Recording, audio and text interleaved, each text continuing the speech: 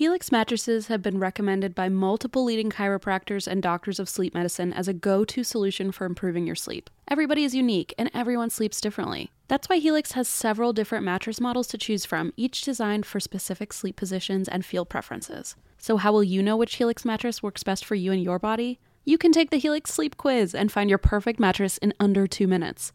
And your personalized mattress is shipped straight to your door free of charge.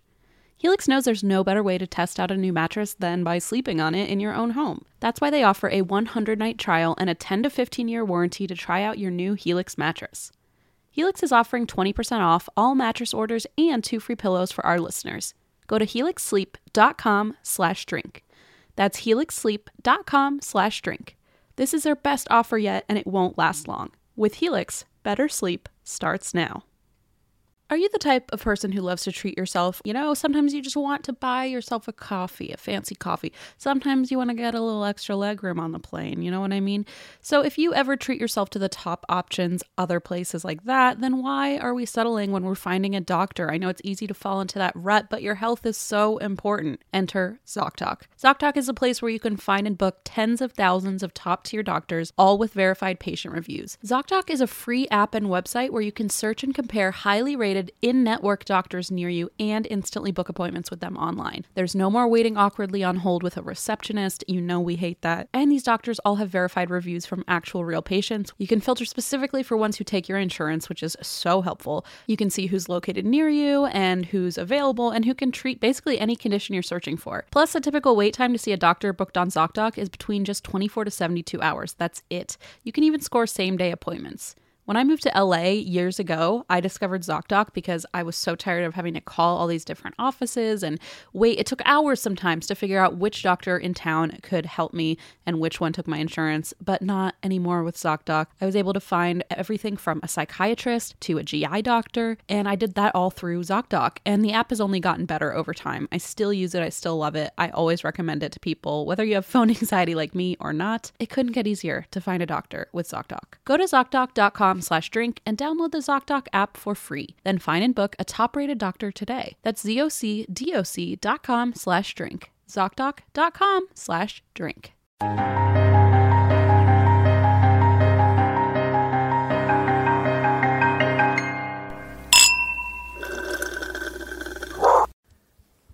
Welcome. Thank you. Welcome. Happy to be here. Oh, we are recording live Live in New York. in California. How are you? Good, not great. Why? I'm so sleepy. So, here's the thing. Here we go. You asked. I know. You've opened the box. You always make me ask, so I figured I might as well do it. Yay! Okay. I like you knowing my need for attention. Okay. So, I have a friend. His name is Ross. Oh, I thought you were talking about Allison. I was like, No, we're starting yeah. from the beginning. Oh, God. Okay. I have a friend named Ross. He was once my Lyft driver. We got stuck in traffic and bonded over how we didn't have many friends, so we decided to be friends. So I've hung out with him quite often, and I found out that just like I love superheroes and Back to the Future, he is a big fan of Jurassic Park. Sure. So Seems like a winning combo. up until yesterday, yes. So then he found out that the new Jurassic World ride was at Universal. Mm-hmm. And he said, "Oh, will you go with me?" And I said, "Yes," like a fool. Big fool.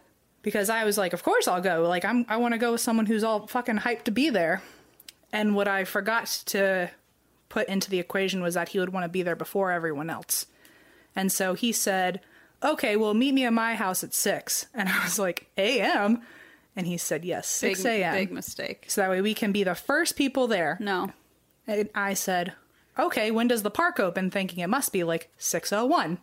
And he said, "Oh, it doesn't open till 8:30. No. Wait, are you serious? So I was like, "Do you really expect me to stand in line for 2.5 hours before the park opens?" And he said, "Yep, Did you do that for real? I did. I'm a good friend." Okay, I hope you learned your lesson about looking for friends. This is what happens. This is why I should have stayed alone. I should have been a hermit. Hello, this is what I do. I sit in my house. Well, so I'm using My it as Sims are my friends, and they I'm- don't make me go anywhere at 6 a.m. I'm using it as an IOU because I don't know if you've heard, but Marvel Land is opening. No, And I haven't. so But thanks for letting me know. I will be going often, and I will be wanting to beat everyone at all the rides. So now he has no reason to say no to me. Okay, that's true. You can hold it over his head. That is a good thing about a friend, is you can use one another I've to proven myself. Power dynamic. Okay. But so... And at least I'm not going to be the one sucker who has to fall for it. Ross can take my I know place. not to invite you. I'd be like, look over there, and you'd be like, I don't get it. So I would take Allison 1,000 times, but now I'm only going to take her 500, and I'm going to make Ross go 500 times. Well, Allison's in a cast right now, so good luck. So round 2 of my story is because I woke up so early to hang out with Ross, I got 0 sleep because I usually go to bed only a couple hours before 6 a.m. Right. And so I was super tired all day, plus I was in the heat all day, and then I came home and I was just ready to pass out. And then Allison told me that she's had this weird issue with her foot for a long time, and we finally found out yesterday that she fractured it. Yeah, that sucks. And so now she's in a cast for a month, and it's on her right foot, which means she can't drive herself to work. So when I was like, I can't wait to fall asleep, she was like, well, hopefully you'll wake up early because you have to take me to work, and you have to do it every day for the next 30 days. So this is like the universe punishing you for trying to be sociable. To be friendly. Yeah.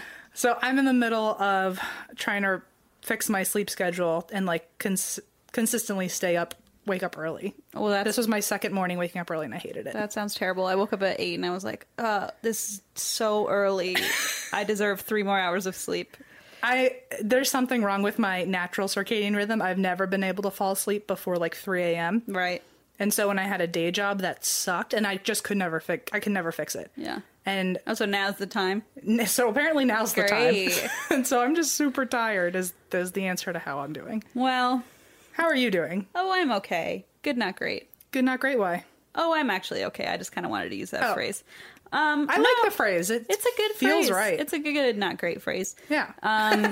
So stupid. No, I did want to say everyone's been so nice about like when I said I'd cut back on drinking. So many people have reached out and been like, "Hey, just wanted to touch base and say like I've been trying to do that too, or like I've been considering it and now I'm gonna go through with it." And it's just been really cool. Nice. And a lot of people have reached out, and like people our age, so people in their 20s, which I feel like traditionally when you're in your 20s, it's just kind of a given that like you can drink all the time whenever you want, whatever. And so people have been like super understanding and kind, and I just really appreciate that. So it's going well. Nice. I got a little nervous because I had a few drinks the other day, and I was like, am I gonna fall back into the hole? But I was fine, and I feel like I've found a good balance, knock on wood. Also, I'm really excited because Eva has started putting our episodes up on YouTube. Oh, yes. So, I was like, what did Eva do? There was this monster who was stealing our content and putting it on YouTube, and thousands of people were listening to it on YouTube, and I kept trying to tell YouTube it's mine, and they were like, we can find 0 evidence that it belongs to you. Even though we'd submitted like legal documents that it was our trademark and everything. There's a gold seal on that from the U.S. Patent Office. A notarized piece of paper YouTube was like, well, that's not enough. Why don't you prove it? And so someone kept listening. Someone kept posting all of our stuff. Yeah, and people didn't know better because like, why would they know that it's not us? Right. And so anyway, I finally like went full tilt on this YouTube thing, and I wrote this long ass thing and was like, my patent lawyer, who's my dad's golf partner, by the way, it's like my patent lawyer would get involved. And so finally YouTube was like, okay, and they took it down. So now instead Eva is putting up our episodes because I know a lot of people like to listen to them on YouTube for some reason. So I don't know. But anyway, go help us. Yeah, at least beat the numbers that other guy had. Seriously, and it's going kind of slow because it takes like hours to upload for some reason, apparently. Because each episode's like an hour and a half. So sure. So so Eva's putting them up right now. I think she said she's on episode 20 right now. So if you guys want to subscribe to our YouTube channel, we sometimes put weird shit up there. I don't know. It's been a while. It's been a while. One day we have thoughts. So maybe in the future we're gonna have some stuff. Just subscribe now, so if we ever put something on there, you'll be happily surprised. JIC, JIC, FYI. Yeah, anyway, that's all. So I just thought I would mention that. Cool. While I had the chance. Nice. Yeah, so thank you to Eva for being proactive. Yeah. And thank you not to that person who stole our shit. It's someone who listens to us, too, so you know who you are. Don't do that. It's illegal. It says on the thing on YouTube, like, I own this content. It was mean of you. Don't do that. Anyway, I do want to... Actually, let me double check that I'm allowed to say it. Oh. I just want to make sure. Say it. Oh my god. Okay, we sold out New Orleans. Update. Oh, we did? Yeah. Yay! Very nice. Let's see. We have a couple tickets left in Atlanta. Oh, man. That's exciting. Should I say it and ask for permission later? And then if I don't have permission, I'll just tell Eva to delete this? Sure. Okay. So since my episode on McRaven Mansion, I have been in touch with one of the tour guides that I talked about. Yeah, the one named JJ on the... Well, because they tweeted at us, right? They tweeted. Okay, yeah. So they... Wow, it was a while ago, so I don't know if I'll be able to find the original tweet, but they said I did a really good job on my story, so I'm very proud. Isn't that super exciting? I always get so nervous too. that someone who is like well knowledgeable about or like this, historically aware of something. Yeah, or someone, maybe it's like someone who had an experience and I'm like butchering their experience. Well, I get so nervous I'm going to get sued every day.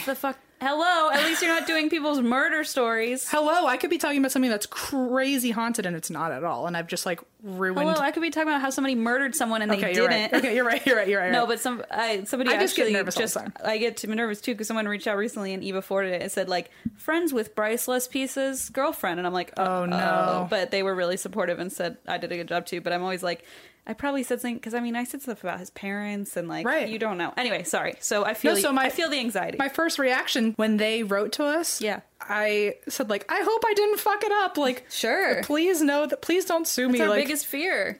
Everything's alleged. That should have been the title of our podcast, just to cover our asses. That's the subtitle. So I was asking. So their name is Jay.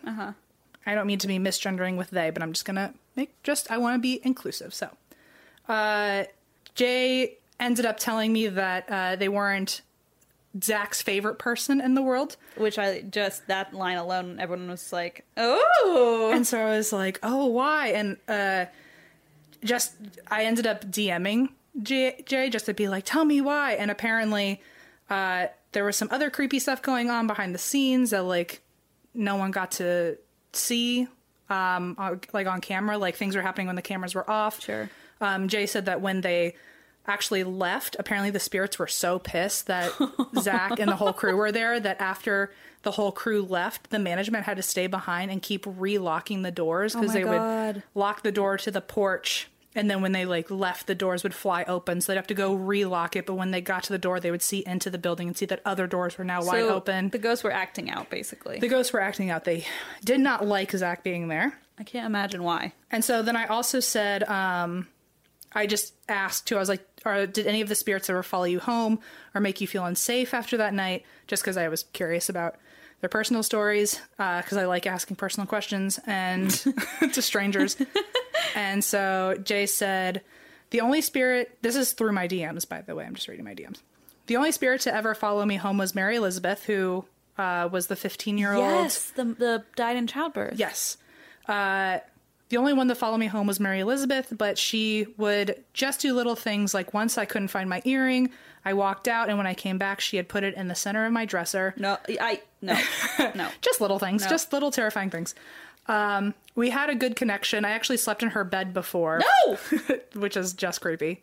Why would you do that? Jay said, I know I'm nuts, but I had a solid reason, so I didn't find out the rest of that. But I'm just going to trust you on that. Andrew, who was the super creepy one that was like attacking everybody. Ew. Andrew always made me uncomfortable, tugged on my skirt, called my name, or you could just feel him staring. Mary doesn't like him either. And Bob, remember the guy who like threw a brick at the soldiers and then he got shot? Don't fuck with the chrysanthemums. Bob tried to scare me a few times when I became manager, but he was just being protective over his home. Aww. He would wake me up if I fell asleep by tapping on something. He yelled at one of my guests who was playing inappropriate music during work hours. And then this is the creepy one because I didn't know about this. Tell me. I also would play ball with Peekaboo during investigations. Who is Peekaboo? I don't fucking know. You didn't ask? Listen. Jay. Okay, so who is Peekaboo? He also used to turn the silverware around. It sounds like I almost said Civil War. Hang on. I'm going to re-say it. Civil War? He turned the Civil War around. It was incredible. Everyone unified. It just took one brick. He also used to turn the silverware around just before I came in on tour. I swear he did it to bug me. It only happened with me. That's hilarious. I'll send you a picture of him in a second. Of him? He's a little boy. Also, sorry for the long message. I could seriously talk about this house for days. So Jay sent me this picture and said, you can see him peeking from behind the chair. I'm gonna die. Which means, like, this, I guess she calls him Peekaboo. Yeah. Sorry, they call him Peekaboo. Because they play peekaboo together. And this is a picture Stop it. they got And of we don't know who it Peekaboo. is. Yeah. I just want you to come over. Oh. Sorry. Oh my god. Okay, hold on. Here, I'll just throw you my phone. Oh. Okay, ready? Behind the chair. Oh my god, that's a child. That's definitely a child's face. Oh no. Isn't that crazy? I don't like that. Oh my god. It's like absolutely the silhouette of a child. We have this mirror at my house. Do you really? Yeah. In your haunted ass house? At my dad's house. Not surprised. But anyway, I just wanted to share those stories. Thank you, Jay, for reaching out. Wowza. It's also very cool to me that someone from, like, Ghost Adventures, like, regardless of scale, like, okay, you were only in one episode, but you were on Ghost Adventures that's and you pretty listened to our baller. podcast? That's so cool. I mean, the second M sent that, I was like, we were 1 degree away from bagel bites. Yeah. Yeah, I Bananas. love it. Bananas. Anyway, sorry for that long No, that's thing. amazing. Other than that, I'm good for telling you a story. That was trippy. The kid in the behind the. The fact that we just call him Peekaboo, I don't like that. just the worst. It makes it sound like a little demon. Yeah. A demon named Peekaboo. It sounds like, what was that thing? We did a story on a Popper the ghost. Yeah, who popped all the bottles. Peekaboo and Popper. That'd be a cool little children's book. Oh, Popper Actually, and wait, Peekaboo. Eva, write this down. We should start, like, you know, Berenstain Bears had, like, a series of children's books. We should have a Yes. series of different ghosts and demons for Okay. children. I call Popper and Peekaboo. Okay, cool. And on the back of each one, we'll show them, like, how to sage, just in case they conjure something by reading our don't books play. out loud. We're not going to tell children to play with matches and fire, please. No, but play with the demons. Those are less flammable. I think that's probably safer than telling a child how to use a lighter. I'm just going to be upfront with you. We could do like Nickelodeon magazine and all of them have done, where it's like, get a parent to approve it, or like, Nickelodeon magazine, please. yeah, have your mom call and get a magazine. We for want you. your mom to call us. We Hi, want your mom to sage the entire house after you read our book. I'm Christine. Oh God. Here's my cell phone number. Actually, no. Here's my lawyer. Actually, Please here's never my, call them. My patent lawyer. He's golfing with my dad. You can talk to him. My story today. We're idiots. Okay.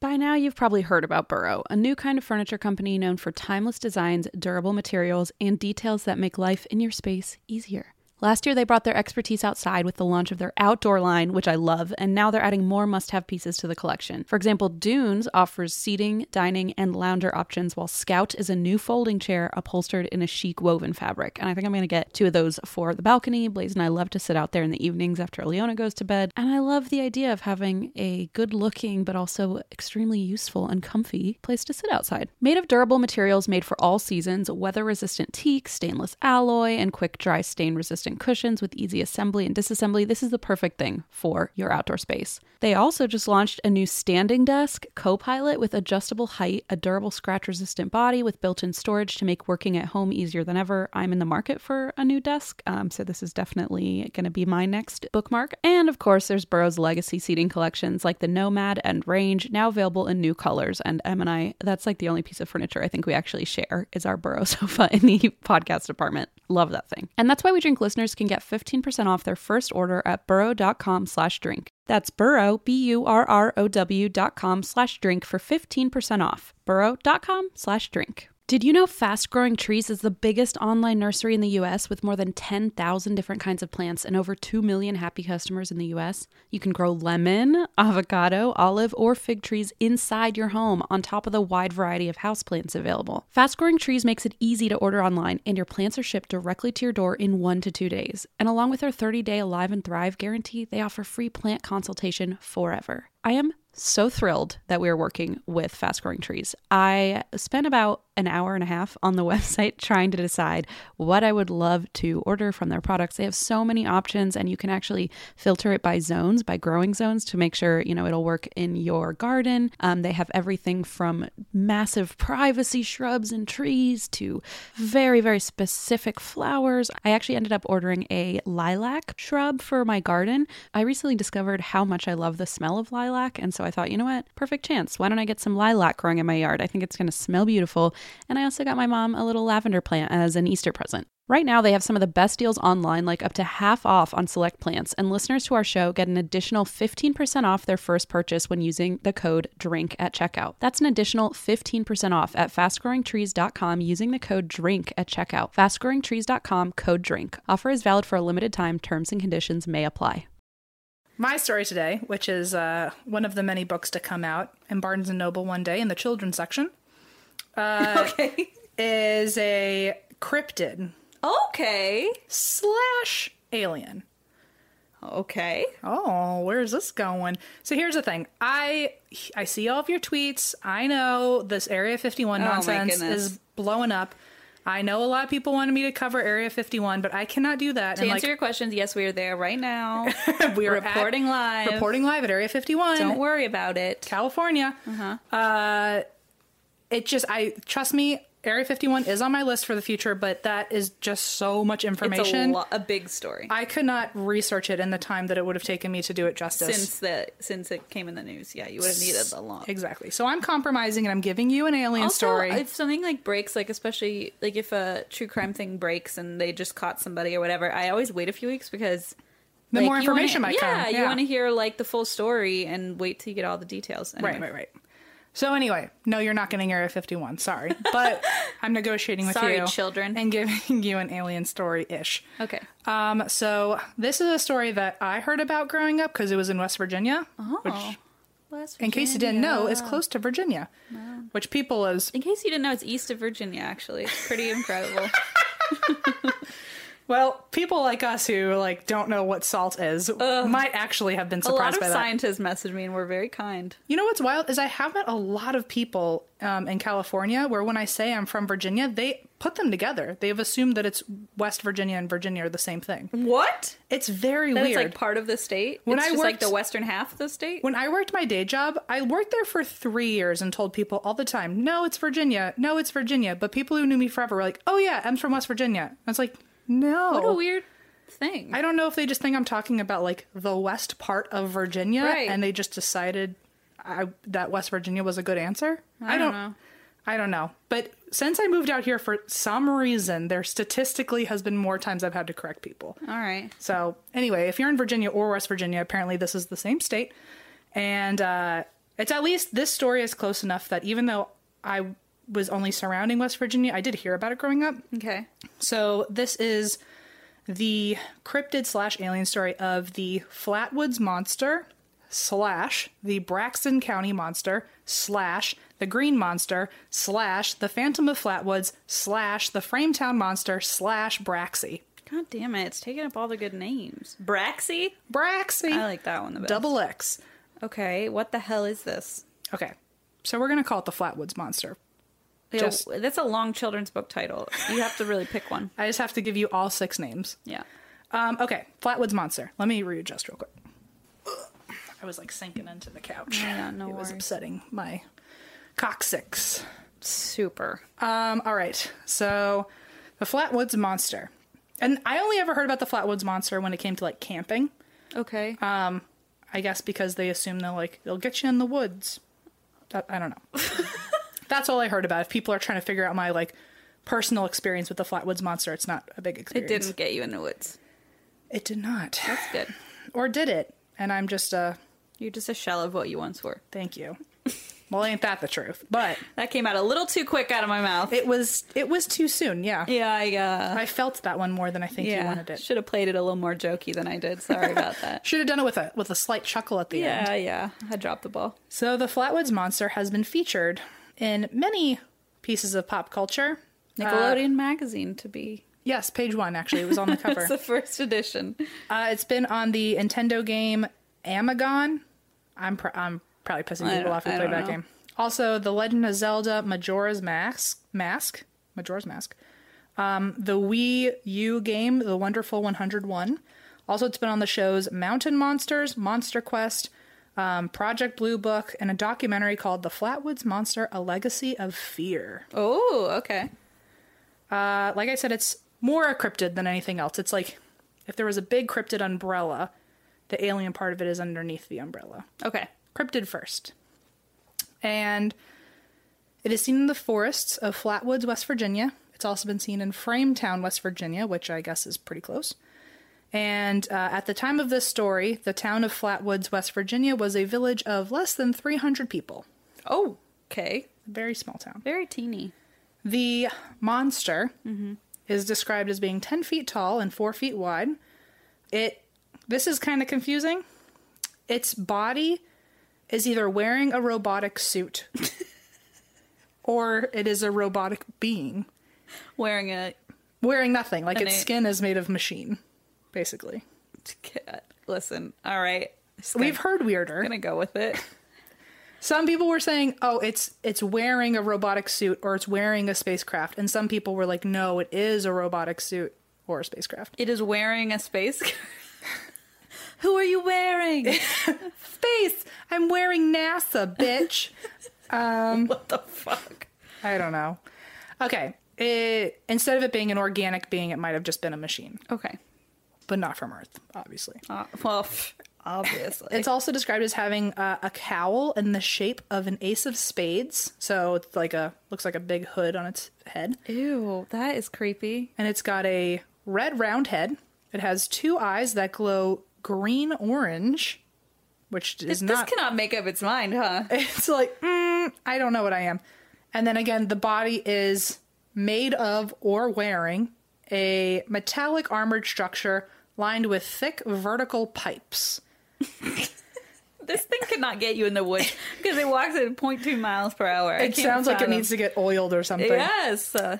People have said that the body is either black or green. Or orange or red. Or Technicolor. They say black or green because it was only seen in the dark, so I guess you couldn't really tell what the actual color was. That's fair. Most say that the monster was armless, but others say that it actually had 2 small, lanky arms on the front that you just couldn't see if you weren't looking at the right angle. So it's just those little T-Rex arms. Exactly. Okay, I see. So it really was like little dinosaur arms. Sorry, got my heartburn again. I did start taking pills just so everyone starts asking. And a lot of people tweeted out and gave me comments about heartburn, good advice. So thank you for your advice. A lot of people gave different kinds of advice. I saw some being like, don't take medicine. I saw some saying, take medicine. I followed the people who said take medicine. Okay. So now I'm on medicine. Except I didn't take any today. So did you get a prescription or is it just no, I just went to CVS. Okay, so back to this alien cyborg monster cryptid. So you're taking NaCl to be clear. I'm actually taking chalk. Yeah, I want to be sure that we're all salt. Only chalk salt. Okay. Yes. From the Civil War, which is clearly the 1700s, of the 1860s. And also, never mind, I'm going to stop talking. Yeah, let's rehash every idiotic thing we said last week. What's around us? So there's the Flatwoods monster, and then there's the Frametown monster, which are supposedly the same thing, although based on different towns, it had different descriptions. Okay. So the Flatwoods monster, is the one I have been describing. The Frametown monster apparently is only metallic from the waist down, and from the waist up, he is a reptile. I'm sorry, I shouldn't laugh at it. It's going to get me. Well, who knows? It's so ridiculous sounding. So it's supposedly the same thing. People think that maybe it started morphing into a reptile by the time people saw it in Frametown. Okay. I don't know. It's the same monster, but different descriptions. So the story is in 1952, and there were 4 boys playing football in their school playground at night after hours. Bad boys. Uh-oh, little rebels. So they all saw a ball of fire flying across the sky, and it landed on a hilltop in Bailey Fisher Farm. So they went to, 2 of those 4 boys were brothers, so they went to those 2 kids' house. They told their mom that they saw a UFO, And the mom, named Kathleen, went with them to the farm to try to find it, including other locals. So there was Kathleen, her 4 sons. 2 of the other sons were at the house. So now her 4 sons, and then their friends, Neil, Jean, Tommy, Ronnie, and a local beautician who is unnamed. What? She's the only one without a name, and she's the only... That's not very nice. Fun fact, one of them had a dog, so the dog also went with One them. of these people. One of these people had a dog. Okay. The one named Jean had a dog. Oh. Jean also had a last name. Do you want to know what the last name is? Nah. Lemon. No way. Yeah. Are you being serious? Jean Lemon. Didn't this happen one time and it turned out to be... It's happening too often is what's happening. It's happened at a live show. It's one of those things... But then it was layman. You were just... No, this pronouncing it this wrong. one's Lemon. It is literally It lemon. is literally Lemon. Okay. So Jean Lemon's dog. And I what's- love lemon. And in all of the articles I was reading, they were like, Lemon's dog. And I was like, fuck, now I'm thinking of Geo. Lemon has a dog too. Ay. So, Kathleen hears about this from her kids. All 4 of her kids run to the hilltop to see for themselves, including Neil, Jean, Tommy, Ronnie, a beautician, and Jean's dog. Beautician. Whatever their name is. Oh. So one of the local dogs, I guess other dogs started like running together. They like all started running towards us.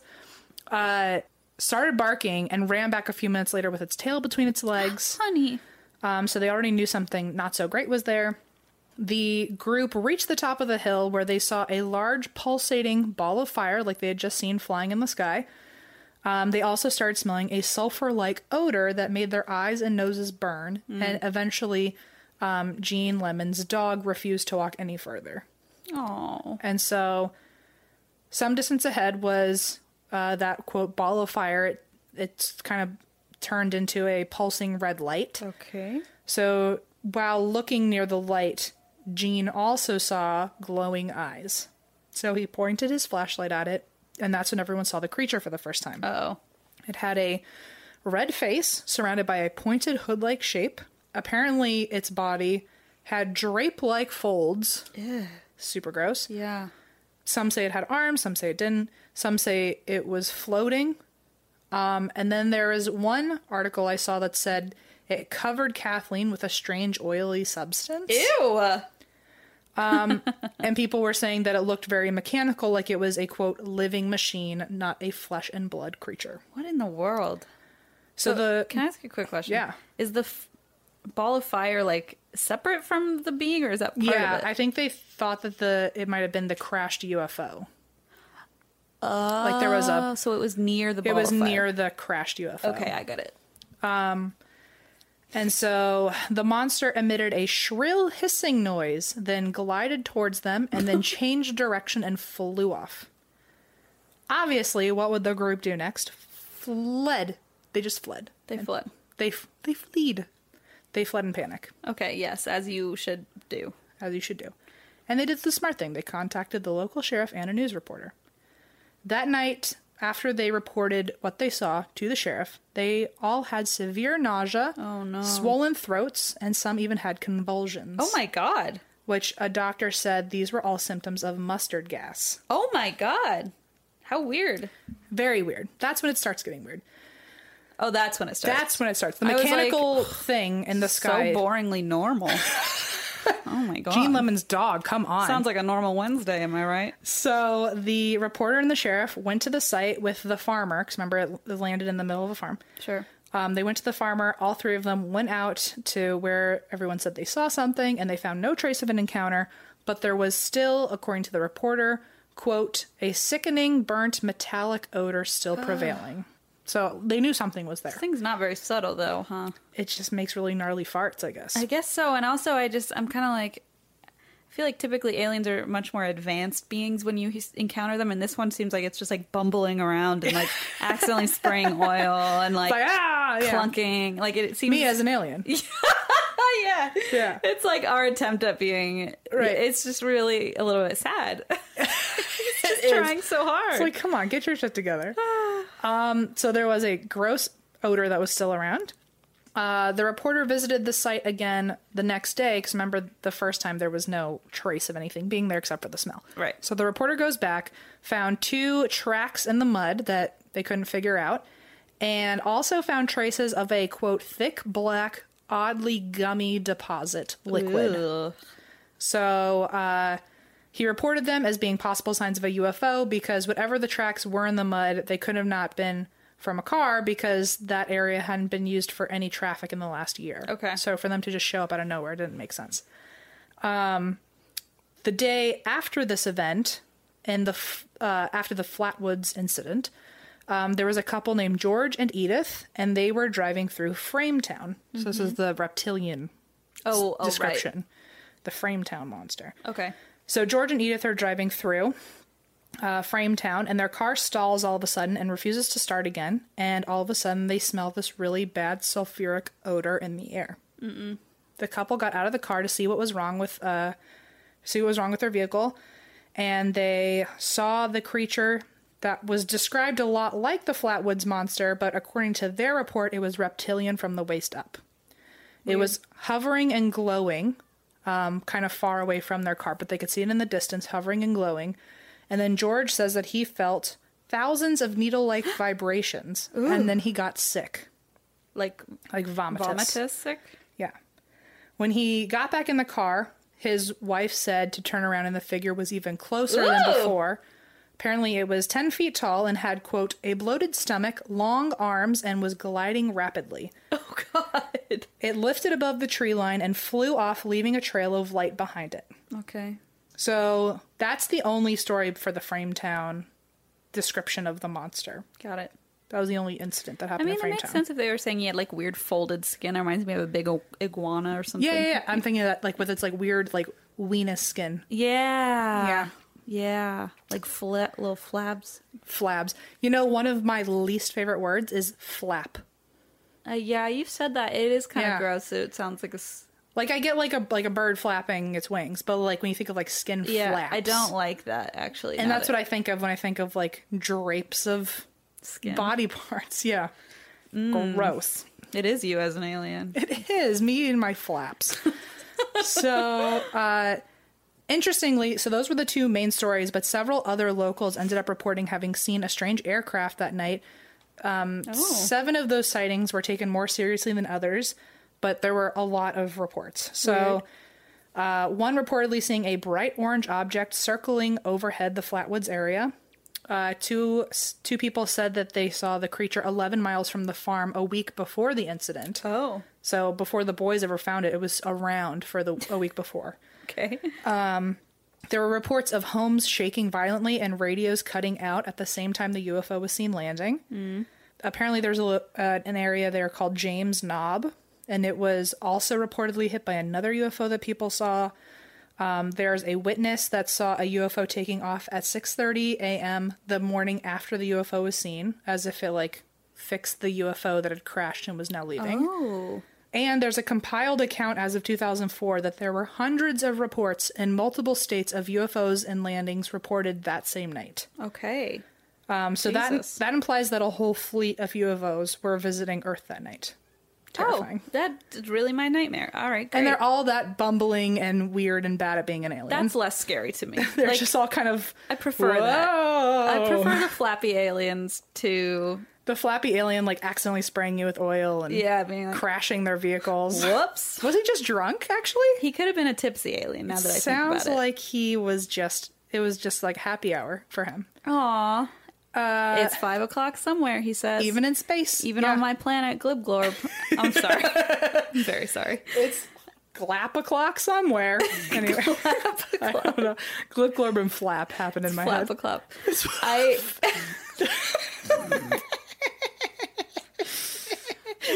Heat is dangerous. Children...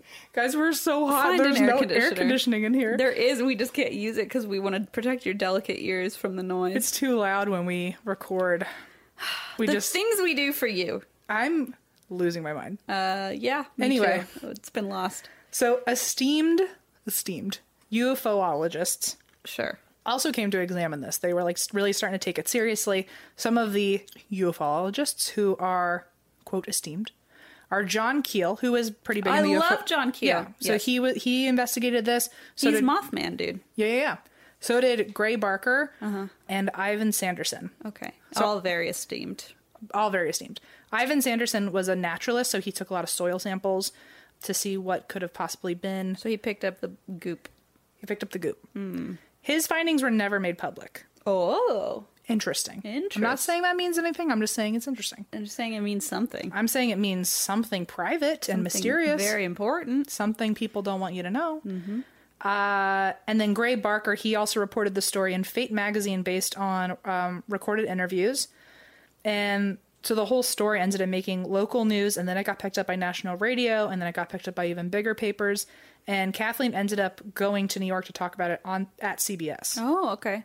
So it was getting like widespread attention, and it allegedly also prompted the Air Force to add it to their Project Blue Book. Ooh. Which I'm not going to get into because I think that could be a good story one day. Yes. But You've mentioned it. It's a big old archived... A database. A database, if you will, of alien encounters, especially during the 50s and 60s. So cool and creepy, and I wish I had a coffee book version. Ugh, can you imagine? I would love that very much. So it's now apparently added into the Project Blue Book. Oh my god, we could do a children's book version. Wait a minute. Project Baby Blue Book. No, I'll work on it. God. We'll figure it out. But no, I'm down. I love it. We could teach kids colors like Project Red Book, Project Green Book, Project Blue Book. As long as it rhymes, I think we can make any of this into a children's book. 1 fish, 2 fish, Red Book, Blue Book. But yeah, that sounds good. One flab, 2 flab. Oh, 1 flab, 2 flab, Red Book, Blue Book. Happy Flabby Hour. Wait a minute. I forget. I forget what the words we made up. Flabby Bird, yeah. Flabby Bird. So other weird things that happened. Commander of the West Virginia National Guard, Captain Dale Leavitt, he, quote, examined the area himself with 50 Air Force personnel and found an oily substance and a 6-meter wide circle of depressed grass with no explanation. Kathleen also, this is the weirdest part, Kathleen also claims that a couple days after the incident, 2 mysterious men... There it is. Dressed in black... There it is. ...said that they were magazine reporters, and they demanded to be shown the crash site. I'm telling you. When she took them there, they went into the woods and they came out with strange oily stains on their clothes and never mentioned them to her again. They were just like, don't mind us. They were like, don't look. Where's the dry cleaner? So after Kathleen's report to Gray Barker about that, Gray Barker wrote about this and, in a way, incidentally, introduced the concept of the Men in Black. Aha. Bingo. Bingo bango. If you're wondering, the inspo from the MIB. I'm telling you, that is one of the creepiest parts of these alien things to me, the Men in Black. In theaters and now. Mothman, too. Yes. So Gray Barker went on to actually become a prominent UFO and mythology writer. So this was one of his first big cases. Okay. But fun fact about the Men in Black. It is. Or a scary fact about the Men in Black. Very frightening. Been around since 52 at least. Yeah. So the skeptics out there say that the oil tracks were actually just from a tractor on the farm or a Chevy pickup from one of the locals looking around the site on his own. The ball of fire everybody saw was most likely just a meteor, since there was a meteor shower that night on the East Coast. Oh. The red light that everyone saw was an aircraft or a hazard beacon. And the monster itself was most likely a female barn owl. And These people and their barn owls. Listen, there's a lot of farms with UFOs on them, which makes me think there's a lot of barn owls being mistaken for aliens. I see. Probably a female barn owl because that was apparently the time of the year where a barn owl would have just had new babies, and all the people there might have probably been near her nest, so she was protecting her young. And those are scary. Yeah, so female barn owls are very large. They're larger than the male ones. They have an orange-brown color. They hiss when threatened, and they swoop their head down and puff up their wings to appear larger, which would explain the Ace of Spades shape. Yeah, true. Also, the sulfuric smell could have been an irritated type of grass in the area. Okay. Which I don't know about, but that seems to be the main argument. Okay. And the symptoms that the witnesses experienced later could have just been an after effect, like the symptoms of being really sick. Sure. Could have just been an after effect from overexertion and sensory overload because they were really afraid. And right. So it could just been they were nauseous after just going through a lot mentally. And I don't know about them, but at least for me, if I think about it, if someone it's so easy to like get yourself in that headspace of like, oh, I also feel nauseous, or Yeah. you know, if other people are Yeah. saying I feel sick. I mean, if someone vomits in front of me, like I instantly feel nauseous. So I feel like it's not surprising to me. And also, realistically, of the like 10 people that were there, 5 of them were mother and sons. So Right. if one of them was sick and watched the other one get sick and got sick, and watched the other one got Yeah, sick and got yeah. sick, I mean, that's It's very easy to half of the get pulled witnesses. into that, yeah. So it could have been framed really well by the news that Sure. like, oh, a lot of the victims got ill. Totally. Or they could like, as a family, they could have fucking had like a stomach flu or something. Or It's that, like, not yeah. a big deal. Mom cooked some bad pork. Or Right. the beautician brought over her famous brownies. Right. The fumes from the beautician being there. Oh, that's true. A So lot of hairspray. until the 2000s, people of Flatwoods were actually really ashamed and embarrassed of the monster, and they Oh. refused to talk about Don't it be embarrassed. because they thought it gave the town of Flatwoods a bad reputation. Okay. Andrew Smith ended up becoming, who I have not mentioned yet. I'm saying it like, you know. I was like, yeah, Mr. Smith. So there's a guy named Andrew Smith. He ended up only a couple years ago becoming the director of the Braxton County Visitors Bureau, also known as the CVB. So he became like the town's tourism That's fun. manager. He knew that only a couple towns over in Point Pleasant, West Virginia, they had embraced Mothman and they had had wild success in tourism because of it. So he thought, well, we should be able to do that too. And so he decided that he was going to pull a Mothman tourism stunt and Yeah. also like and basically give the town the same amount of success Totally. as Point Pleasant. So he was like, okay, if they could do it with Mothman, we can do Let's it own it. with the Flatwoods monster. Exactly. So he decided that he wanted to make a life-size statue of the monster, but then he realized a 10-foot statue was going to be way too expensive. So he decided to be bougie on a budget, and he combined the monster with like the most classic tourist highlight he could think of, which is the giant chair. Are you serious? Listen, I love a good item that is not the size it's supposed to be. Oh, obviously. Love a good World's giant largest chair. golf tee? Come on. When I lived in Pasadena, I lived next to the world's largest fork. Really? And it was in the middle of 2 roads, so it was a fork in the road. Ugh. Have you ever... Oh, I like that. Killed me. Have you Loved ever it. been to the ball twine? No. That's a fun one. You can put your own twine. You literally wrap your own twine on it to Get make outta it here. bigger. God, get out of here. I know. I helped make it. I Stop I it. put it on my LinkedIn. You know what's super... Stop it. You know what's super disappointing? As I saw the world's largest styrofoam cup, and it wasn't fucking styrofoam. It was cement. That's really rude. But it was chiseled to look like a classic like styrofoam cup at the office. you know what this means? This is where we step in and make the world's actual giantest styrofoam Everyone, cup. bring your styrofoam to a soon-to-be-determined location. Actually, don't, because it's very bad for the environment. And we will burn it all. No, we won't, because then we'll kill the environment. Okay. How about we all make a giant eco-friendly tote bag? Wait a minute. Let's just make a greenhouse, actually. So yeah, he wanted to make he wanted to combine the Flatwoods monster with the giant chair. So in 2015, so it was only a couple years ago, he built 5 different giant chairs that were 10 feet tall, 10 feet to represent the monster. Mm-hmm. And he made monster chairs. Oh my goodness. So he painted each one by himself. Like this, he just decided this was his big project and he just handled it. Wait, I love it. He painted each one uniquely to have its own cool different design, and he placed them at the 5 biggest locations of Flatwoods. I don't know if they were the 5 biggest locations, but they were at least Like notable. established tourist attractions or like places that visitors already go to. Sure. That way it was going to grab attention right away. Okay. So for town events, he also had a 7-foot Braxy mascot made by the same company that made Point Pleasant's Mothman mascot. Cute. So, if there's like ever a festival or like a parade or something, he'll dress up as Braxy and like walk around the town. Oh, he wears it. Yeah. Oh, I thought it was like a statue. No, he made like a mascot costume. Oh, I see. So he also began displaying Flatwoods or Braxy monster memorabilia in the tourism office and eventually expanded it into a Flatwoods monster museum. Aw.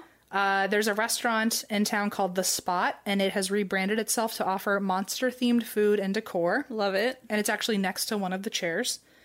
And so recently they thought that the chairs like was a big hit and was like this huge campaign. And like everyone wanted pictures by the chair and everyone wanted to go see the chairs when they were in Flatwoods.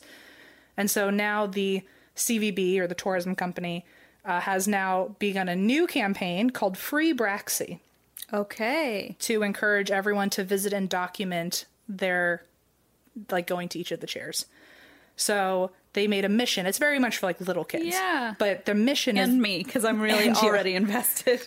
The mission is that the men in black are trying to cover up the existence of Braxy. Oh, so God. it's your job to ensure that they don't let you forget who Braxy is. And Wait, so that's really cute. you just you go to each of the chairs and you take a picture. And when you get a picture at all 5 chairs, you submit them to basically CVB, but they call it Braxy HQ. Oh my God. Braxy headquarters. Hell yeah. And if you send all 5 of them in, then they'll send you back a free Braxy sticker.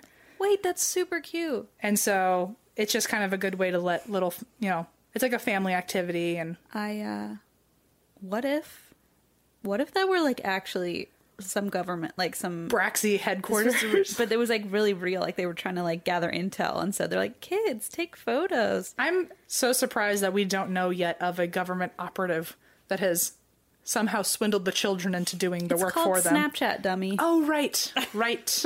Wait a minute, that's already been handled. Okay. Yeah, don't worry, it's all over, and we've all fallen for it. Oh, yeah, guilty. I literally, that new face app thing? Yes. So apparently I just read an article that like... Like a bot changed it on Wikipedia. What? Oh, you haven't read that one? No. Oh. That like it was the founders now or whoever, I think it's a Russian company. They own literally all of your photos now if you gave access. It was actually a Chinese company, and a bot changed because so many people have downloaded it, a bot was somehow able to switch it on Wikipedia to say Russian. Oh, so it like created like a scare. Or Yeah. But so now China owns all my companies. China owns all your pictures. Well, even yeah. better. If Okay. you add any app, whatever you give permissions whatever to- country that app is from, they now have access to all your data. Yeah. In case you didn't know that. I mean, it's the thing. This is why my father's terrified of the Well, internet. yeah, even though he just got a Facebook. Right. But I mean, even though, and it's true, like, it sounds so scary and whatever, but it's like, we're already screwed, guys. They already have all our freaking information. Yeah. I mean, if you have anything with a camera built If in, you're listening to this on a smartphone, like, they have it all. they can have my, I felt better because I saw, like, I think, like, Kristen Bell posting, and I was like, if they have Kristen Bell's photos, they don't care about my photos. Right, exactly. They got Kristen Bell's and all the Queer Eye guys' photos. They don't need mine. So, Well, so basically the whole town is now, changed their tune, and they're trying to embrace Braxy. I love that. The only part of the town that has not yet embraced the monster's new popularity is the farm where the UFO site happened. really, they're not into Tourists are apparently forbidden. Okay, well then I guess they're probably fucking over They're it. like, this is a farm. I need to Please work. Stop trying to So drag your children through our fields. allegedly the tourists are forbidden. However, I did read another article that said for a couple years they even tested out having a green monster festival. Oh. And one of the events was you would take field trips to the site where it happened. Oh. So maybe that happened, and then the farmers were like, I'm over this. Like, please stop dragging people to our farm. Yeah, I'm not sure. Also, I feel like since there's a Mothman festival, I feel like they're probably super overshadowed. Yeah, by exactly. that It's every like, year. okay, well, come here on Mothman festivals, like, off day. What they should do is put it the day before the Mothman festival. Right. Try and draw the early birds. Or they should have, like, Mothman festival, and then, like, they should have a nighttime festival, like a fair that everyone can go to when the Mothman stuff closes. Oh, like a party, like a nightclub after version. party, yeah. An after party. Flatwoods after party. After party in Flatwoods. Yeah. Oh, I'd go to that. Anyway, that's the story of the Flatwoods Monster. Okay, I like that very much. That's weird. I've never heard of that. I guess Mothman probably does overshadow it, huh? I'm sure, yeah. I do love a good Mothman, though, I will say. I know you do. Remember your mug I got you for your birthday? Oh, I use it literally this morning. It's on my nightstand. It's I got Christine a mug with a bunch of Mothman cartoons on it, but pastel. they're all little pastel colors. So it looks like a little kid's princess mug, but when you look at the actual characters, they're all Mothman. It's super cute. They're like, it's like a very 90s pastel color. Yeah. And then it's like little Mothman guys. It's super cute. It's my favorite one. Skip. Stop.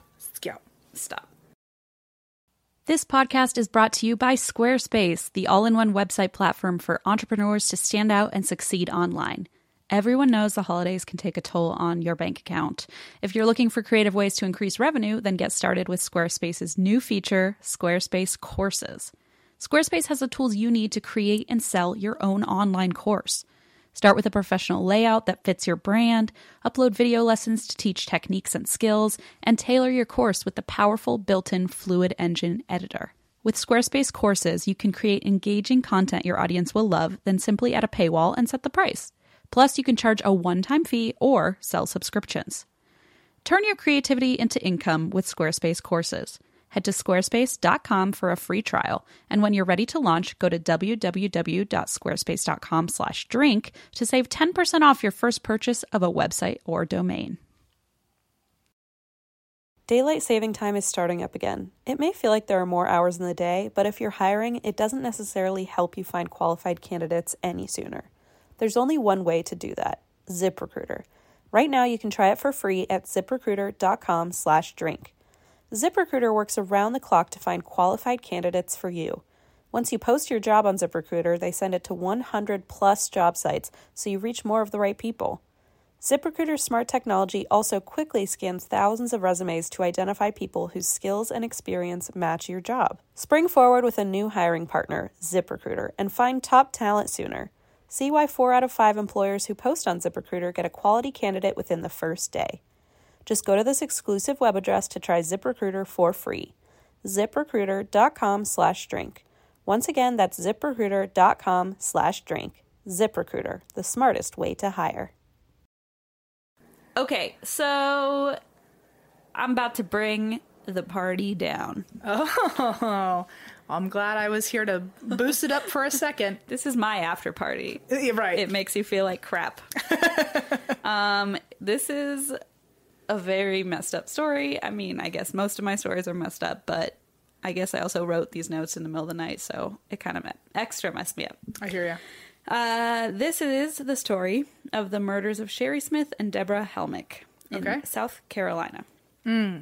Okay, so I found a new website that I have never used before called Crimola.com. Crimola. Sounds like something we would make up. Yeah. Stupidly on the show. Very stupidly, yes. Crimola, I think is how you say it. Crimola? Crimola. Crimiola? Maybe. And then obviously Murderpedia, and then a website called UPI.com. So, which is a news site. So this took place in South Carolina in the mid-'80s. So it's May 31st, 1985. We're going to jump right in, so I'm sorry. It's not even like one of those things I can brace myself for. No. Okay. No, just close your eyes and remember, what's his name? Flappy? Just remember Braxy. Braxy, not Flappy. Okay. Braxy and his flaps. Flappy Braxy. Oh. Okay, May 31st, 1985, Sherry Faye Smith, 17, only days away from her high school graduation, drove home from a pool party and pulled up to her mailbox, which was down the driveway from her family's house, in Lexington, South Carolina. So her dad, Bob, was upstairs in his office, and he noticed that she had pulled up next to the mailbox, went back to his work, but after a few minutes, he realized she hadn't come inside. Oh, shit. And he later said she always came and gave her daddy a big hug. So he was, like, waiting for her to come in and say hi. So, like, the second she got out of the car, someone was waiting for her? Fuck. Okay. So it seems. So he looks back outside. He notices her car is still there. The front door is open. The engine is running. Her purse is inside, but she is gone. Oh, shit. So, as you suspected. So, Sherry had a rare form of diabetes, and so Bob and Sherry's mom knew that she wouldn't have intentionally gone anywhere without her medication. Like, she wouldn't have just like seen a friend and jumped off. She would have taken her medication with her. So suddenly the parents are terrified. Obviously, they call the police, who of course immediately assume Sherry's just a runaway. But they were like, no, you don't understand. Like, her car was running. She left her purse. She has this like rare illness. She's going to die if she doesn't get her medication. Right. So finally, the police take it somewhat seriously. A search party commences like the weekend of graduation. So all these local kids and families are like part of this volunteer search effort. You know, parties are suspended and people are just looking for Sherry. Hundreds of volunteers, local, state, and federal law enforcement all searching for her. Unfortunately, there's no trace of her. So things seem to be at a standstill until 3 days later, when at 2:30 in the morning, the Smiths family phone rang. So Sherry's sister Dawn answered the phone, and the caller claimed that he had abducted Sherry at gunpoint from her car. Shit. He didn't demand a ransom. He just wanted to let them know he had her. He described articles of her clothing to prove that this wasn't a prank call, that he actually did have Sherry. He told them Sherry was still alive and that a letter from her would be arriving soon. Oh, my God. So lo and behold, police apprehend a letter. I don't think apprehend is the right word. I think that's for people. The police Get a letter. Get a letter at the post office. It's addressed to the Smiths, and at the top of the sheet, it's like a sheet of yellow legal paper. At the top of the sheet, in Sherry's handwriting, were the words "last will and testament." Oh no! I know, it's so fucked up. So I went digging. They didn't have this on any of the articles, but I found like an old transcript of the full letter. So oh no! I'm just gonna read it to you. Okay. It said at the top of the sheet, "Last will and testament, June 1st, 1985, 3:10 a.m." Okay, it's really sad. Yeah. Okay, here we go. I love y'all. I love you, Mommy, Daddy, Robert, Dawn, and Richard, and everyone else and all the other friends and relatives. I'll be with my father now, so please, please don't worry. Just remember my witty personality and great special times we all shared together. Please don't ever let this ruin your lives. Just keep living one day at a time for Jesus. Some good will come out of this. My thoughts will always be with you and in you. Casket closed, please. I love you all so damn much. Sorry, Dad, I had to cuss for once. Jesus forgive me. Richard, sweetie, I really did and always will love you and treasure our special moments. I ask one thing, though, accept Jesus as your personal savior. My family has been the greatest influence on my life. Sorry about the cruise money. Someday, please go in my place. I am sorry if I ever disappointed you in any way. I only wanted to make you proud of me because I have always been proud of my family. Mom, Dad, Robert, and Dawn, there's so much I want to say that I should have said before now. I love you. I know y'all love me and will miss me very much, but if y'all stick together like we always did, y'all can do it. Please do not become hard or upset. Everything works out for the good for those that love the Lord. All my love always. I love y'all with all my heart. Sharon, Sherry Smith. P.S. Nana, I love you so much. I kind of always felt like your favorite. You were mine. Wow. It's like so horrifying. So this came in the mail, and they were like, okay, so he's saying she's still alive. The FBI immediately get involved. So they take over basically the whole house. They are escorting the whole family, all the siblings, anywhere they need to go, escorting the mom to the grocery store, like making sure they are covering every base every time. So the man continues to call. He's just like taunting the Smiths with phone calls. He calls 8 times over the course of several days, each time telling them Sherry was still alive. The FBI is trying to tap these phone calls. He also describes raping her and sodomizing her, after which he tells her mother, quote, Sherry is now part of me, physically, mentally, emotionally, spiritually. Our souls are now one. Oh my God. Fucking sick. What? Sick bastard. So authorities are attempting to trace these calls, and every time they wind up at a public payphone 20 miles away, the receiver's off the hook. There's no trace of anybody, so they just can't get a hold of who this person is.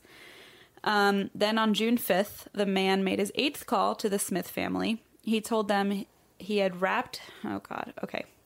He told them he had wrapped Sherry's head in duct tape and suffocated her, then gave directions to her body. So they found her body in the spot that he had described, but it was in such bad condition due to decomp that it was hard to determine the cause of death. And autopsy results couldn't figure out if she was raped, as her abductor had claimed. However, it was believed she suffocated or died of dehydration, possibly connected to her rare form of diabetes. Right. So it wasn't clear whether he was just saying these things to, like, fuck with them, how true they were. He could have just been, trying to get a rise out of them. Right. And it was also determined that despite what he had said about Sherry being alive for days after her abduction, he had actually killed her within 12 hours. So, yeah, that sounds... You're right. I mean, for her body to already be going through, like, that intensive decomp. Exactly. So they were like... So he was lying when he said, like, oh, she's still alive, I'm still torturing her, stuff. Like, it was just to get a rise out of the family. So obviously Sherry's family is heartbroken, but, like, almost immediately after, the killer strikes again. Shit. So, sorry, I messed up. I'm sorry, I messed up. So he doesn't strike again. Oh, thank God. He does. Oh, God. Okay, so it didn't stop the killer, who continued, first of all, before he strikes again, spoiler alert, he continues to call the Smith family, even after they find Sherry's body. Oh my God, just say what? Taunting them, and they have to answer because the FBI is trying to, like, tap the calls, so they can't ignore it. So he's taunting them. He calls to discuss funeral arrangements with them. So he's just fucking like torturing these people. And most of the time he's talking to her sister, Dawn. Then while Sherry's family was grieving, and the FBI is still trying to track him down, And the manhunt, by the way, would become the largest in South Carolina history. So while all this is going on, like I spoiled for everybody earlier, the perpetrator strikes again. So June 14th, 1985, 2 weeks after Sherry's kidnapping. Right, pretty quick. Like, really, yeah, right. Within, like, less than 10 days after they found her body. 9-year-old Deborah May Helmick was outside her house in Richland County, South Carolina, playing with her younger siblings. Shit. Middle of the day, broad daylight, a car drives up and a man just grabs Deborah and drives away. Oh my God. Like that kind of panic people talked about back in, like, the 90s and stuff. Right. Just, like, you don't... I mean, it's so outrageous, and, like, most kidnappings take place by people in your own family, so it's... Yeah, random acts of crime are just... Totally. A whole other ballpark. It sounds like a Lifetime movie. But so he basically, just like he did to the Smith family, the man would call the Helmick family to taunt them about having their 9-year-old daughter. He called and told them he had murdered her. Oh my God. Murdered Deborah. He gave detailed directions leading to her body, which was also badly decomposed by the time it was located, making it difficult to determine her cause of death. So at this point, obviously, the FBI are desperate to catch this guy, but they don't have much information because he's calling from payphones. But they do have that letter, that, quote, last will and testament that Sherry had written to her family. So the FBI examined it using something called an electrostatic detection apparatus to determine residual indentations left on the paper. In other words, they were able to look at it and see if there were any impressions from from writing. Got it. From, other sheets that had been on the legal pad. So they found incomplete phone numbers, and they were able to track down one of these phone numbers, and it belonged to a local man and his wife. There was an elderly couple. At first, authorities weren't sure if maybe they had something to do with the murders, but when they described the killer's profile to the couple, they were like, we know who you're talking about. We know this man. So it turns out the man that they pointed to was an electrician who worked for the older man in the couple, who frequently house sat for them. So they were like, oh yeah, we know who that is. He house sits for us all the time when we're out of town. Oh no. And he does some electrical work for us. His name is Larry Gene Bell. So June 27th, 1985, the FBI tracked down Larry Gene Bell, and he is taken into custody and charged with 2 counts of first-degree murder. During his 6-hour testimony at his trial, Bell continuously blurted out bizarre comments. He carried on these, like, ridiculous theatrics. He refused to give answers, but would just, like, talk and talk and talk for hours. What? Whenever he didn't want to answer a question, he would shout, "Silence is golden." At one point, he even yelled out, "I would like Dawn," so Sherry's sister, "I would like Dawn E. Smith to marry me," and attempted to propose to her on the stand. So he's crackers. Well, he later made statements indicating that he was attempting to fake mental illness in order to receive a more lenient sentence. So he was playing insanity. It. Yeah, he was playing the insanity card. However, he did claim to be Jesus Christ, which is something that a card that he continued to play until he died. So it's unclear. So there's a chance he might have actually been mentally unwell. It could be. In some way, I think it's probably safe to say he was mentally unwell in some way or another. But I think maybe it seems like a lot of times these people exaggerate for the sake of trying to, like, play it off as, oh, I'm just crazy. You know, don't give me the death sentence, whatever. However, in prison, he reportedly smeared his own feces on himself and drank his own urine. So it seemed like maybe... So he's really committing to it. He's committing to the... If he's faking it, he's committing to it. It's method acting is what it is. Right, sure. However, if that is what he was trying to do, it didn't work because the jury found him guilty and he was sentenced to death. Okay. So weirdly enough, so Bell, who, as I mentioned, was an electrician, chose instead of lethal injection that he wanted to die by the electric chair. That's on brand. Yeah. When asked why he made that decision, he said it was so he could be with his victims sooner. Ew. Yeah. He claimed he wanted to go to heaven to be with his girls sooner. Absolutely not. Yeah. Fucking sick. So he's literally still torturing these families, like, even on death row. So Larry Gene Bell was executed on October 4th, 1996. Interestingly enough, he also turned out to be a suspect in 2 other unsolved disappearances. Oh, really? Yeah, so one of them was the 1984 disappearance of Sandy Elaine Cornett, who was happened to be the girlfriend of one of Belle's coworkers. Oh, weird. Yeah, and then another woman named Denise Newsom Porch, who was last seen in July of 75 and lived in an apartment complex right near where Belle lived. They both vanished in Charlotte, North Carolina, and to this day, their cases remain unsolved, and they are classified as missing. Interesting. So although he was a suspect, it was never, fully linked to him. Right, got it. A year after Sherry Smith's death, her sister Dawn, who spent a lot of time having to deal with the phone calls and the taunting that Belle, inflicted on the family, Dawn was crowned Miss South Carolina in 1986. She is now known as Dawn Smith Jordan and became a Christian singer-songwriter. She's written a book on the family story throughout the ordeal called Grace So Amazing, a true story of God's grace in the midst of life-shattering tragedy. And she also recorded a song called Sisters, which was dedicated to Sherry. So this is actually interesting. I found this article on a website called it's a organization called Prison Fellowship. And so it's like a Christian based website, but I did find this article about the family, and I think it's no surprise at this point that they're clearly identify as Christian, but it's very interesting. It talks about how they forgave him, forgave the killer, forgave Belle. It says, after Belle was arrested, officers brought Sherry's mom, Hilda, and her sister, Dawn, to see Belle in jail before he was executed. According to Bob, Sherry's dad, when Hilda met Belle, quote, she forgave him to his face, and he was amazed at his wife's strength and mercy, but he said he couldn't do it right I wouldn't away. be able to, yeah. I would not be. I don't think I could do it. I can't do it reading this, let alone being in the position, It took him another 7 months to reach his own point of forgiveness. And so this is from the article, and for whatever reason, it really got me last night. I was blown away by this, but yeah. So it said, at the urging of a friend, he went behind a secluded barn and, quote, just blasted it out. I was really, really mad. I wanted to scream and holler at God. My friend said, go ahead, he can take it. And it was such a relief to do that physical thing and get all those emotions out. Once he let them out, he was able to let them go. Bob's forgiveness of Belle dovetailed with his forgiveness of himself. Quote, I was supposed to take care of my children, and in my mind I had failed. Maybe I needed to forgive myself before I could forgive him. It happened almost at the same time. And that is a story of double murderer Larry Jean Belle. Oh my gosh. That went quicker than I expected, but it was a heavy one. Yeah, it got me pretty good last night. Yeah.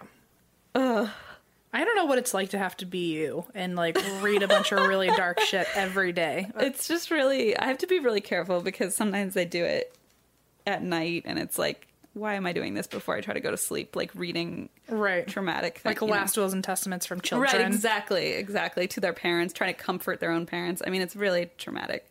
But anyway, so yeah, that one got me good. It's very sad, but it's the world, I guess. Great. Yeah. So what a motherfucker. Yeah, fuck him. I can't. And it was really sad because when I read about the execution and Deborah, the 9-year-old's dad, witnessed the execution, and Sherry's family witnessed the execution, and Sherry's parents said we have to forgive him. That's the only way we can function and take care of our own children. It's our only way of moving on. I have yet to understand that concept. It's very hard. I think it's probably a really big mature thing, but I've never thought if someone did something to a family member, I'd be able to forgive them. I can hardly forgive an ex-boyfriend. Let alone I can't process that information. But so then they said that, and Deborah's father was no, he's I hope I don't know what he said. He was no, fuck him. I hope he rots in hell. This is right. He doesn't deserve my forgiveness. And so I can absolutely see both, ways. I can't pretend to be that I would be wise and mature. I really couldn't don't. be. I'm telling you right now, I would not be able to be. And that's not to say, they didn't go through trauma and whatever. I mean, that they just handled it differently than I think. Probably better. Yeah, better than completely than I would have been able to. So anyway. Wow. Just really wild, but oh my goodness. Very sad. So that's that. So I hope you enjoyed that happy ending. Let's talk about Braxy again. Let's talk about Braxy again. Braxy and his flaps. God, what's the word you hate the most? Besides moist, everyone hates the word moist. I don't care about that word. I get why it's like gross to people, but like it doesn't bother me. What about moist flaps? Is that really gross? I've heard moist panties really bothers people. Yeah, I hate panties. My mom's favorite word is panties. Ew. Yeah. It's such a weird one. She says it all. I'm like, just say underwear. Why would you say it? Like what?